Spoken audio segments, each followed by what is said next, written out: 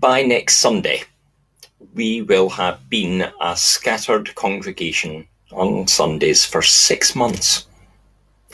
And we might all be feeling just a bit tired of it by now, mightn't we? So I wonder how the believers feel in the passage we've had today. In Acts, 3 chapters earlier, we can read that there was a scattering out from Jerusalem after the stoning of Stephen. And you'll remember that there was a young Saul at that event holding the coats.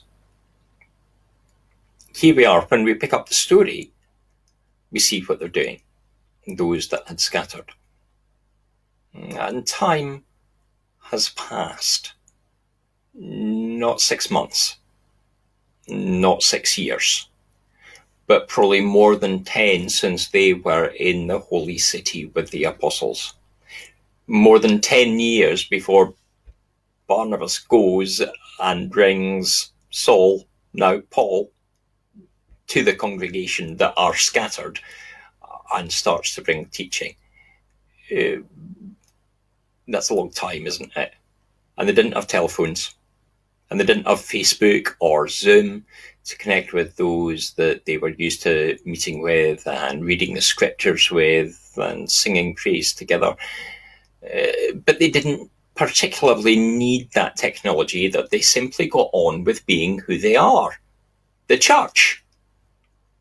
The idea of them being scattered to flee persecution might, a few chapters earlier, made us think that as a dispersed people, they would be living in fear, simply putting their head down, even that they had abandoned their faith. But certainly that's not the truth, is it? That's not what we're hearing here. Yes, they maybe struggled a little, and maybe that's why Barnabas goes off to bring that apostle to the congregation and to teach them for a year. But they were, even before he comes, still spreading the word. In some places, this was only among the Jewish community, but in other places, and here we're thinking particularly of the church in Antioch, they were sharing the word among the Greeks. They were speaking of the Lord Jesus. That Luke uses that phrase is really interesting here. The Lord. He isn't saying Jesus the Christ, but the Lord Jesus. And both of these, of course, refer to one and the same person. And in our minds, they might be mutually interchangeable. We quite often use them that way. We just say one of the words that we're used to calling Jesus. But they do have distinctly different meanings. And to the listener of the first century, they would convey a different message. What they heard might be different from what we hear. You might call me Keith. An important letter might come to me that calls me Reverend Morrison. My children call me Dad. And my sister habitually starts emails to me with the words, yo bro, with an exclamation after each. All are kind of right in some way, but each conveys something different about the relationship that we have. To a Jew, the message of a Christ or Messiah is important. The name means anointed one. And so it conveys something about the fact that as a people, they had spent hundreds of years awaiting his arrival. The promised one, the anointed one, the one that the prophets had spoken of, the one who would lead them to freedom. And in a few months' time, when we come to the season of Advent, we return to that anticipation and that thinking of not only the birth of the Christ, the birth of Jesus, but we think too of Christ's second coming and are waiting in that regard. how we need him to come into this world of brokenness and of pain, this world that struggles in so many different ways. But to a Greek context, where there is maybe not the same history, that same understanding of waiting for one that prophets spoke of, the word kurios, Lord, has a different meaning, a different message, one that's common also to the Jews. But what is it? What does that word mean? What do we hear? What do we understand? This week, I was reading on the Premier of Christianity website of how today in many stories the title Lord is actually a negative persona, a negative character. The Harry Potter person, Lord Voldemort, is the main villain. In Star Wars, Lord Darth Vader. Not to mention on the news, drugs lords, warlords, various other characters given the term Lord in a negative ruling sort of way. I guess that maybe that kind of switch maybe has something to do with the post-World War II reflection on Lord Haw-Haw. But this newer context means translations valid 600 years ago might have a different thing that we hear.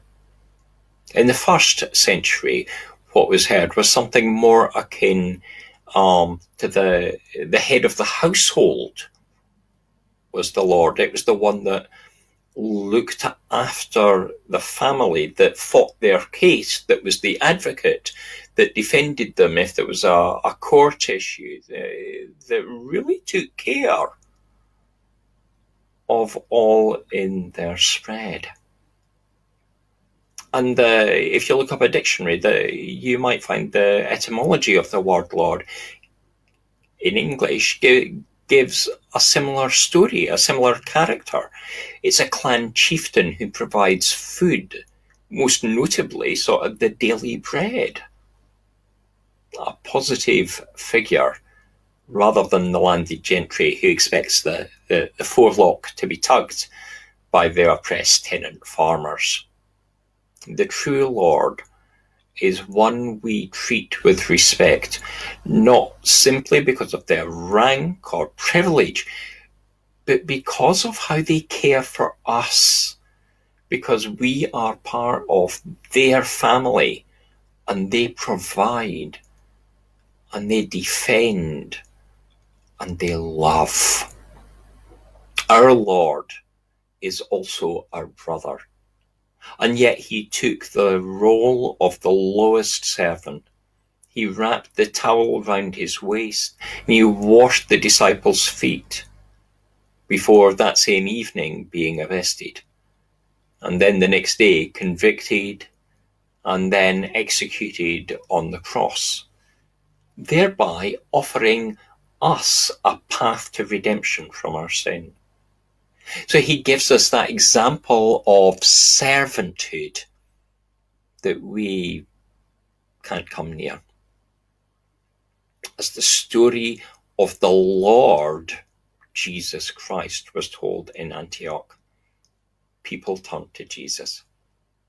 And while the Holy Spirit can prepare hearts for this to happen, it does require the telling of the story.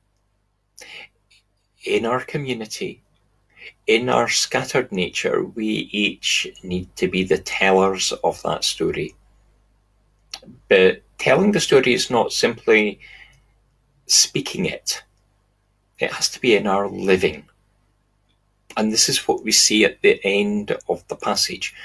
When the believers understand that there is going to be a famine, they give to the church in Judea.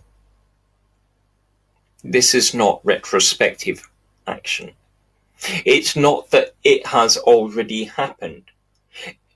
it's not that there has been a famine and then they respond. No, they have heard prophecy, and so they choose to give and see things happen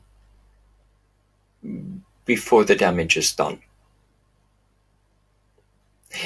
They think ahead. The believer who has heard of love lives with love. And so to prevent any impact to their brothers and sisters in the church, they give generously to prevent harm. It is in such a community that the numbers grow. The Lord's hand is with them because they truly are his people in word and in deed. If people hear us tell a story of God's compassion for the wider world, and yet see us not living with that in our heart, then do they believe our words? In our language concerning refugees, in our understanding of racism and prejudice, in our attitude to the environment, in how we ensure we are not responsible for the spread of coronavirus, by limiting our physical interactions, by wearing masks in public, by keeping a respectful distance apart, we show love. Or instead, if we'd rather, we can let people know the gospel has made no impact on us. But that has its own consequences, doesn't it? As Jesus tells us in Matthew 7, not all who call out, Lord, Lord, will be saved. It is the person who is the convert, the true convert, like these people in Antioch. If we are not living with his love in our heart, then who would believe that we are like those who are the first to be called Christians, the followers of the way, who understand that the way is of love? May you hear the word, may you live the word, and so may many others hear and live as we grow. Amen.